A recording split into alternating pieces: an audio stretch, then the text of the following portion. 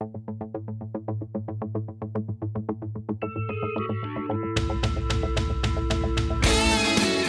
the New York State AFL-CIO, I'm Darcy Wells, and this is Union Strong. The New York State AFL-CIO recently held a labor revenue forum to discuss the impact of the pandemic and the vital need for new revenue sources. We heard from Ron Deutsch, Executive Director of New Yorkers for Fiscal Fairness. Then we heard from union members from all across the state, from all different lines of work, on what they've endured during the COVID crisis and why adequate state funding is so important. Ron started the forum by laying out the backdrop of what we're facing during this pandemic and these difficult economic times. We're going to talk a little bit about meeting the moment. Right now is our moment, and we need to raise the revenue so that we can fund our future. So right now, New York State is ranked number 5 in terms of unemployment. We have about an 8.1% unemployment rate. Which, sounds high because it is. A year ago, in December 2019 through December 2020, New York State has lost 1 million jobs. We're down about 10% in terms of overall jobs. The largest share of those being in the leisure and hospitality industry of around 366,000. Then education and health at about 157,000. But really, no one's been unscathed by this. We should also note that about 98% of the people that lost their jobs during this pandemic, 98% of those folks are making less than $68,000 a year. So this is not a problem that's affecting very wealthy families throughout the state. This really is a problem that's been affecting working people in New York. And we're also ranked number 2 in terms of COVID deaths, right? We've had 45,000 of our fellow New Yorkers die as a result of this pandemic. And certainly we've seen the great racial and social disparities that exist during this period, right? We know that people of color are literally twice as likely to die of COVID in our state. And that should be unacceptable as well. And sadly, we're number 1. We continue to be number 1 in income inequality, right? That's the gap between those that earn the most and those that earn least in our state. And we've had that dubious distinction for quite some time now, despite the fact that many of us have been fighting on this front for a really long time. We should also talk about the fact that we've literally seen decades of disinvestment in New York State, whether we're talking about the Pataki era or Governor Patterson making billions of dollars in cuts after the financial collapse in 2008, or Governor Cuomo, who's really been pushing a 2% state spending cap, which has resulted in disinvestment in many different programs and services. We've also, at the same time, seen wealth exploding for people at the top of the income spectrum. New York is home to the largest number of billionaires of any place in the nation, right? New York City has 118 billionaires. Those folks have seen their income since the pandemic began increase by about $88 billion. Think about that, right? While everybody else is struggling, New York's billionaires have actually seen dramatic returns on their income. So while the wealth is exploding for the top 1%, sadly, the rest of us are left to pick up the pieces. We know that now, since we have President Biden in office and Chuck Schumer has assured us that we're going to be getting substantial federal aid, and that is great. New York absolutely needs it, right? So, but the problem is it's a one-time kind of Band-Aid for a problem that's going to last many, many years. It's not going to be that long-term support that we really need. So we know that as we look into the out years, fiscal years 23, 24, and 25, we're looking at $32 billion in budget gaps for those years. So again, while we have some federal aid coming in, it's only going to help us for about 2 years. And then we're going to have to address those huge budget gaps on our own. And those budget gaps are occurring at a time when we have been disinvesting and we have long-term needs, whether it's around education or public services, public health, housing, climate, jobs, you name it. We need to invest in our communities in order to grow and prosper. So that's why we are all kind of pushing for the state to generate a sufficient amount of revenue. We could be looking at a variety of different ways to get at that revenue. We know that Wall Street is doing very well, that big corporations like Amazon are doing exceptionally well right now. People with very high incomes, the ultra millionaires in our state, are doing very well. And again, our billionaires have seen their wealth increase dramatically during this period of time. And there's precedent for doing these types of revenue raisers during bad times, right? Every downturn that we've had in the economy, or every major tragedy in the last 3 decades, whether it was 9/11 or the financial meltdown on Wall Street in 2008, the legislature has come together and sought to increase revenue in order to make up for the dramatic losses. And they have done so by asking the wealthy to contribute a little bit more. And we think that's certainly very reasonable. One of the problems that we face is every time we talk about taxing the wealthy, people talk about them fleeing or it hurting the economy. We know from numerous academic studies and talking to economists, folks like Joseph Stiglitz, who's a Nobel Prize winning economist, he's the first to say during an economic downturn, you should not be cutting programs and services. People desperately need them. And it hurts the economy worse, quite frankly. So the reality is what we should be doing is pumping money into our economy. And the best place to get that money is from those who are doing exceptionally well. So I think all economists really agree that asking the wealthy to contribute more during one of these economic downturns is the right thing to do. The other issue that we're going to face in terms of asking the wealthy to pay a little bit more is that the wealthy are going to flee, right? That's what we hear all the time. Whenever we talk about raising taxes on the wealthy, the first thing you hear is, well, we can't do that because they're just going to leave New York. Well, guess what? We did it in 2009. Again, because we needed revenue so desperately.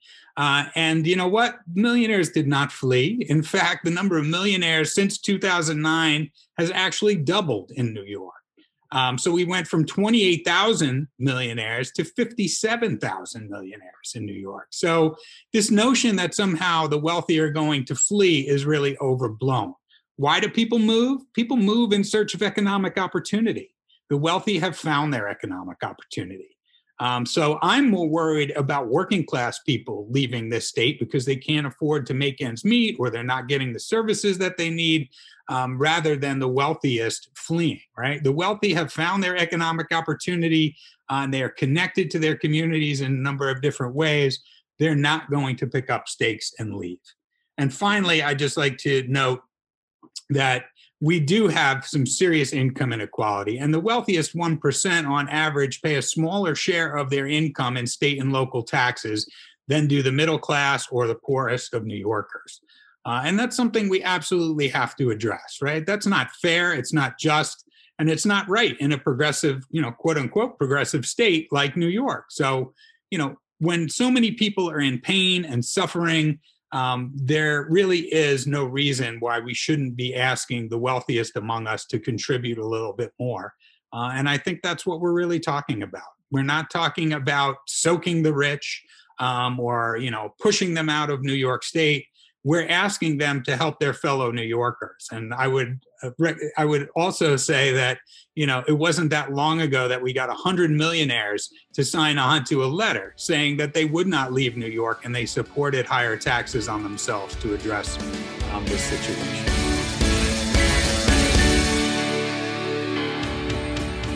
Courtney Smith is a member of the New York State United Teachers who worked at a special needs school on Long Island as a teacher's assistant before pursuing a career in teaching. Hi, thank you for having me. So my name is Courtney Smith. I am a former special education teacher at the Children's Learning Center in Roosevelt, New York. So I did work there for 4 years as a teacher's assistant before getting certified to teach. And in September 2019, I was hired to teach a 612 classroom setting, and I worked with students that had severe disabilities. So in March, due to COVID, our school moved to complete remote learning. And I continued to modify my lessons for my students to learn online, which we continued throughout the summer sessions. So this past September, I was laid off, along with many others in our school, due to low enrollment. The districts were not referring families to schools like the Children's Learning Center because they felt they can be taught remotely and through the district.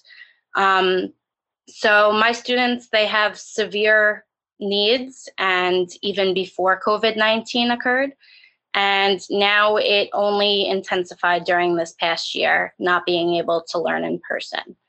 Basically, without the funding for these schools, the students are unable to receive the proper education and supports and services that they desperately need, now more than ever. Desma Reeves is a certified nursing assistant at Central Park Rehabilitation in Syracuse, New York. She's a delegate for 1199 SEIU and the mother of 4. Hello, everyone. I've been working as a certified nurse assistant for 20 years. Before the pandemic hit, we were already facing issues of poor care, quality care for the residents. And when the pandemic did hit, there were a lack of PPEs. There were not enough resources for us to actually take care of our residents. And it became so stressful that the people in my facility, we tried to come up with solutions to figure it out. We tried to come up with these ways on protecting us and our patients, okay? It just didn't work, but thank God for 1199, we were able to fight. We were able to establish some rights, even though management refused to give us hazardous pay, and I have a 4-year-old who I'm concerned of bringing things home. I have to make the decision, should I work full-time or drop down part-time, and it's sad that the wealthiest of us are not paying their fair share. They have to pay their fair share, in order for us to move on. And just every day in the facility with the staff not knowing or being informed on what's going on, the decline, it just declined. People just left. It was stay home, take care of your family, opposed to coming to work every day because you didn't know what to expect, So we had to make those decisions, and I was one of them. I had to drop down from 20 years of service to part-time, from taking care of people that I love, okay, and just sitting back and letting this go on. But I am a delegate, and I am 1199 strong, and we're here to fight, and we're going to make sure that the wealthiest pay their fair share. Debbie Hayes has been a professional nurse since the late 1970s, and she spoke on behalf of the Communication Workers of America, District 1 in Buffalo. We represent over 65,000 workers in New York State in a number of industries that range from telecommunications to healthcare and higher ed, manufacturing, broadcast television, printing newspapers, and those in the public sector. And thousands, literally thousands of our members are essential frontline workers, but none more so than those that provided direct care to patients during the COVID-19 crisis. And for those of us that work in the industry, we knew that even before COVID-19 crisis that our healthcare system had been cut to the bone in this state. So after years of budget cuts and Medicaid and Medicare reductions and the excessive regulation in the state, our facilities were on the verge of collapse. And then you put on the pressure that was caused by the pandemic. And we had healthcare workers that were working dangerously short-staffed. Some had 7 to 10 COVID patients on a shift, which it was physically impossible to provide the care that they needed.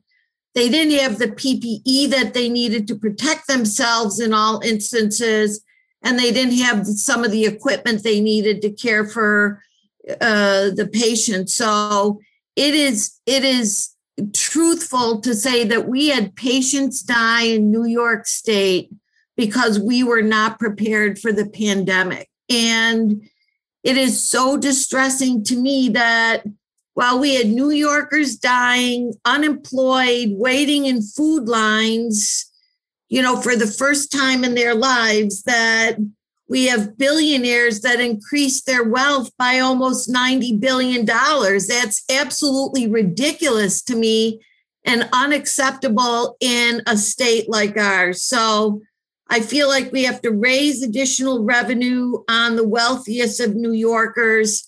CWA always has and will continue to support a variety of tax increases and closing corporate loopholes. And I know that an overwhelming number of New Yorkers support tax fairness. So I feel like we're at a critical point in our history here. We have this huge budget deficit hanging over our heads. And I truly believe that we can't cut our way out of it. There's nothing left to cut. And we have to take the opportunity now to face this crisis head on and fix our broken tax laws. And I'll tell you, if we don't, it's bad for New Yorkers, and we'll have more people die, and essential services will be lost, and the working class and the poorest people in our state will be the victims. They'll pay the ultimate price. So, like the sister before me, we're here to fight, and we will do whatever we can to help increase revenue and bring tax fairness to New York. Richard McSpedden is a business representative for the International Brotherhood of Electrical Workers, Local 3 in Westchester County. I'd like to take this opportunity to talk about infrastructure, our state's infrastructure, New York City's infrastructure. Being a member of the building trades for 30 years, many of our members in the trades work on a lot of these projects. So I took a little time earlier today to familiarize myself with New York State's infrastructure report card. There's a national one and the state has one. So when I looked at the New York State report card, which is a little dated, mind you, New York, the Empire State, received a C-. Now, if I came home with a C- in high school, my father always said to me, could you do better? And the answer was always yes, we could do better. If we're going to be the Empire State, we have to do better. Nobody really thinks about infrastructure until it's not there, until there's a problem. Just like in your home, you don't think about calling a plumber until the toilet doesn't work. You don't think about the electrician until a circuit breaker or something trips. It's real simple. It's certainly one of those things we take for granted every day. We're all guilty of it. But it's not, if you're a mass transit type of person, you take for granted how easy it is to get around New York City until all of a sudden the train doesn't show up. And then you're late for work or you can't get there, and a lot of it is old, is aging. That's the biggest thing I get from this report. New York City in particular, being such an old city, subway systems, tunnels over 100 years old, tunnels underneath the Hudson River, over 100 years old. And if you lose any one of them, any one of those vital links that connect the tri-state area, it'll have a ripple effect to our national economy. So I would just, like to focus on that, as so many members in the building, both public and private. After these things are built, the public sector takes over and maintains them and operates them. So there's jobs on both the public and private side of this issue. So this funding, has to come, has to keep maintained for a critical infrastructure that cannot go unnoticed and underfunded, because we'll all pay the price at the end. Bev Healy is a member of the Civil Service Employees Association who works in the Schenectady City Schools in Schenectady, New York. My group with CSEA and many CSEA workers are community-facing people. We work directly with the community. Without the services that we provide, things would not run smoothly. This pandemic has shown a lot of the economic disparities that the American workforce is facing right now. Before the pandemic hit, I think they said there's like 43 million Americans that are living in poverty. I hate to see what the numbers are now with the situation that everybody is facing all the time. My recent experiences has shown that women, especially Black and brown women, have faced layoffs. Others have had to make the difficult choice and the decision to resign their jobs so that they could stay home to help educate their children because of the closures of all of our schools. Other people have had to reduce their hours in order to be able to support their children being educated. And for many of the women that were fortunate to keep their jobs, they have to take had to take on the task of being supporting their child's education as well as running their households. I think that a lot of the ground that women have made in the workforce recently has definitely taken a step backwards here. And I think it's going to really have a long-lasting impact on our economy. The needs for all of our organizations are great. But I really think we need to place emphasis also on supporting our schools and our local governments and our childcare institutions. If we do not, we're going to continue to see the rise in poverty throughout our workforce. The stresses that are being placed on people to juggle everything, lack of food, food insecurity, and the lack of a decent wage, not being able to work full time, not having great benefits, is placing a lot of physical and mental strain on my fellow coworkers. I feel like some people are losing hope. They feel like they're not going to be able to attain what we consider the American dream. Everyone who's working hard really should be allowed to earn a livable wage, to receive an education, to move forward in providing for their families. And when they're able to do that, they're actually providing for society as a whole. I feel strongly that it should not be this difficult to live a decent life here in America, one of the richest countries in the world. And I think we have to, remember to keep in mind that without all of us here doing the work that we do, society would not run properly. Michelle Maloney is a member of the United Food and Commercial Workers Local 1. Michelle is an essential worker at Tops Markets in Syracuse, New York. I've been in this business for 36 years. The UFCW Local 1 represents us. They've done a great job in trying to push for the proper PPE equipment with all my fellow coworkers. But during this time, when we talk with tax fairness, I think your top executives, most of them do not put themselves in harm's way. It's all their fellow workers, and that can be in any one of the fields that we've just discussed. And I've had workers that have come to me that have either cut their hours or have taken time off due to their concern for their own safety and or their families. And at that time, they're losing money because they're cutting their hours or taking time off. As much as they have family medical leave, those don't necessarily help pay all the bills. They're not as much as they were making if they were working. So I do think that they should step up and the revenue should be spread a little more evenly. Dan DiClemente is the president of the Board of Education Non-Teaching Employees, AFSCME, representing support staff for students in classrooms throughout the Rochester City School District. Dan is also a member of the New York State AFL-CIO Executive Council. During the first wave of the pandemic, the school shut down in March of 2020. And when the school shut down in Rochester, they kept some of them open for food distribution sites. And we had food service workers, we had security workers at those sites working on the front lines. People didn't know much about the virus at the time. So we had to really fight to get our workers masks and other proper PPE. And they worked throughout the year, throughout the summer, even providing food to needy families.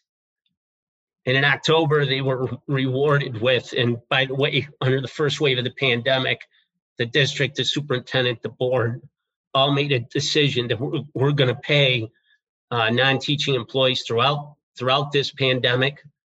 But when the second wave came around, there was a new superintendent. We have a fiscal monitor from the state who oversees our district now. And the district decided to lay these workers off. Not only did they lay them off, but the 89 food service workers who were left behind all had their hours slashed in half. Many were demoted in title. And it's really hurt the morale of the people who are they're city residents. They send their kids to city schools. Our food service workers and security workers are minorities who live in the city and send their kids to city schools. And when the schools shut down this year, the district made a decision not to take care of those workers. They live paycheck to paycheck. They don't work during the recesses or get paid during the recess periods. So it's been really devastating for those families. And to point to what Ron talked about in the beginning, this one-shot aid doesn't help. Last year, the Rochester City School District got $29.1 million from the federal government in CARES Act funding, and the governor shorted our aid $29.1 million from the state. The campaign for fiscal equity, that decision stated that the Rochester City School District is owed $86 million in funding. With charter schools, the expansion of charter schools, it's just difficult to compete with public education being shorted throughout the years by the state. And it's something that needs to change. It's something that needs to change by doing the kind of things that Ron talked about, by raising taxes on the wealthiest people in the state. The bottom 95% of taxpayers in New York State still pay a higher percentage of their incomes in taxes than the top 5% do. I mean, just think about that. So we really need to get the wealthiest Americans to pay their fair share. They benefited greatly under the Trump tax giveaway, and it's time they paid up and supported the people that we represent, the people on the front lines every day, people who don't make a great deal of money, people who live paycheck to paycheck, who can't afford to get their hours cut or get thrown out of their apartments or get the heat turned out. And that's what we're talking about here. Jane Camissa is a nurse at Westchester Medical Center and is also a New York State Nurses Association board member. I sit here and talk to you on behalf of the 42,000 nurses at New York State, the New York State Nurses Association. 2020 was the year of the nurses, and what a year it was. We were already in a very deep hole prior to this COVID pandemic. Since last spring, our healthcare resources have plummeted further as sickness was on the rise. This is no time to cut resources. The cuts will be counted to be further lost lives. If we had safe staffing at the bedside, more lives would be saved. Everybody that has spoken before me, it is heart-wrenching what has happened to the citizens of New York. The executive budget puts forward cuts in billions to healthcare funding in the midst of this pandemic. The cuts proposed strike at the heart of New York's most vulnerable patient population. This is short-sighted.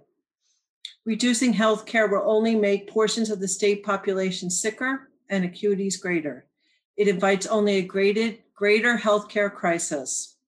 Bold solutions are needed to meet the real needs of New Yorkers. It is a myth that the rise in income and business taxes drive New Yorkers out of New York, as our first speaker already said.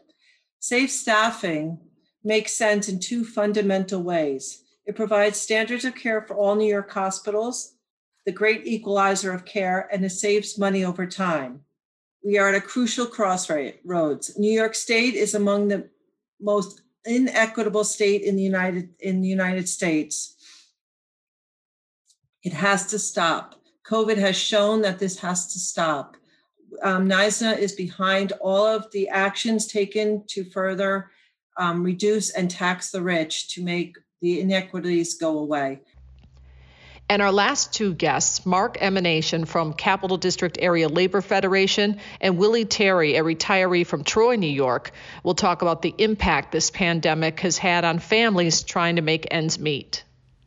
Last week, I participated in 4 mass food distributions that fed 2,200 families. Over 12,000 people got fed.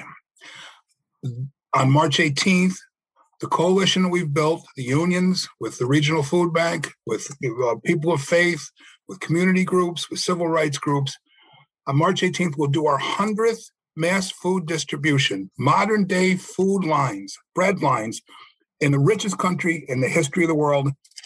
And in New York State, which if it was a country, would be the 9th richest country in the world. I've seen people come up to these lines that have been habitually poor, that didn't recover from the last 2008, 2010 recession. I've found people that lost their jobs in March, sold their car, sold their jewelry, out of every single thing, and then come sheepishly and embarrassed up to the line to get food.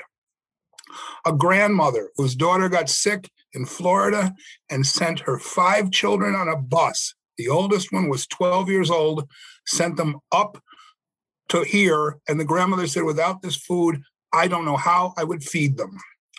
The poverty level, the federal government says for a family of 4 is $25,400. If you make $25,401, you're no longer poor. There's not a place in New York State, urban or rural, that one person could live on $25,400 a year with the prices of everything. This work has been great. You get done with one of these things, you work real hard for 4 or 5 hours, and you say, I feel great. This was wonderful. What a group of people doing this. Then you feel sad that you had to do this. And then you feel angry, really angry, that this has to happen in a state that could afford to feed its people, give them jobs, give them living wages, give them benefits for the people that need it. So one thing that we had is we have tons of union members working on this. We have wonderful union retirees working on this. And I've been at a lot of them. I see people that I recognize from meetings, from unions that are up there helping, but also sometimes getting food. And one labor activist I'd like to introduce, longtime labor activist and retiree, Willie Terry, is somebody that both helps at these food pantries and occasionally goes to these food pantries so his family can get by. So Willie, I turn the floor over to you. My name is Willie Terry, and I'm a labor activist and a community organizer in the Capital Region. I'm also a member of CSEA Retiree Local 999, and I'm an active member of the Coalition of Black Trade Unions. I cite those things about me to say that even though I am still active and have a limited income, my family and my community, we still need the support of food pantries to survive in this crisis. Since this pandemic, the grocery bills for our family have doubled. Our gas and electric, transportation, internet, medical, rent, cell phone, food, and childcare bills all have increased during this pandemic. Now, those multinational grocery stores and chains, such as Walmart, Market 32, and others, they didn't lower their prices due to this pandemic to aid people who have lost their job or who have limited income or those who don't make a living wage. Having a good, decent, healthy food is very important for our school-age kids, my grandkids, and community members. Our kids are spending more time at home due to this pandemic. This means that they are eating more. Kids are our future, and we have to provide for them. The other groups that are suffering to put food on the table are senior citizens like me and low-income workers in our community. We need pantries and food distribution centers during this time of crisis. These programs help keep our community afloat in these difficult times. And this is why it is so important for New York State and the federal government not to cut back on social programs that impact the poor and working people during this crisis, but to provide more funds for these programs. Now, we are one day out of the February celebration of Black History Month. And one of the most famous people we remember during that month was Frederick Douglass, who was a social reformer and abolitionist, who was born into slavery but escaped to become a national leader. Frederick Douglass gave a speech on August 3rd, 1857 in New York, in which he said, quote, "If there is no struggle, there is no progress." And he ended that speech with saying that power concedes nothing without demand. It never did, and it never will.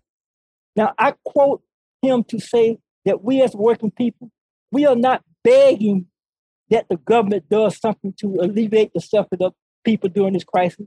We are demanding that the government provide relief for the people in America during this crisis. And if they don't, then we are prepared to, as Frederick Douglass said, to struggle for our demand. Thank you.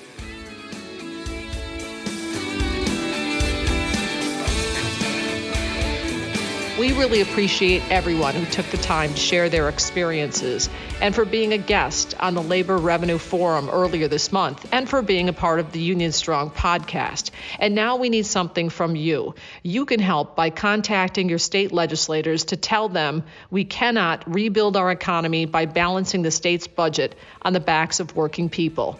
You can learn more about Labor's proposals to raise revenue to fund vital services by visiting our website at nysaflcio.org.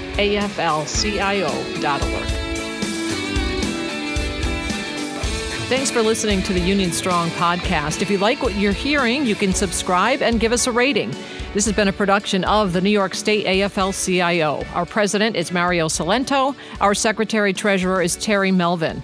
We're a federation of 3,000 unions representing 2.5 million union members, retirees, and their families, with one goal: to raise the standard of living and quality of life of all working people. We keep New York State union strong by fighting for better wages, better benefits, and better working conditions. For more information on the labor movement in New York, visit nysaflcio.org. Until next time, stay union and stay strong.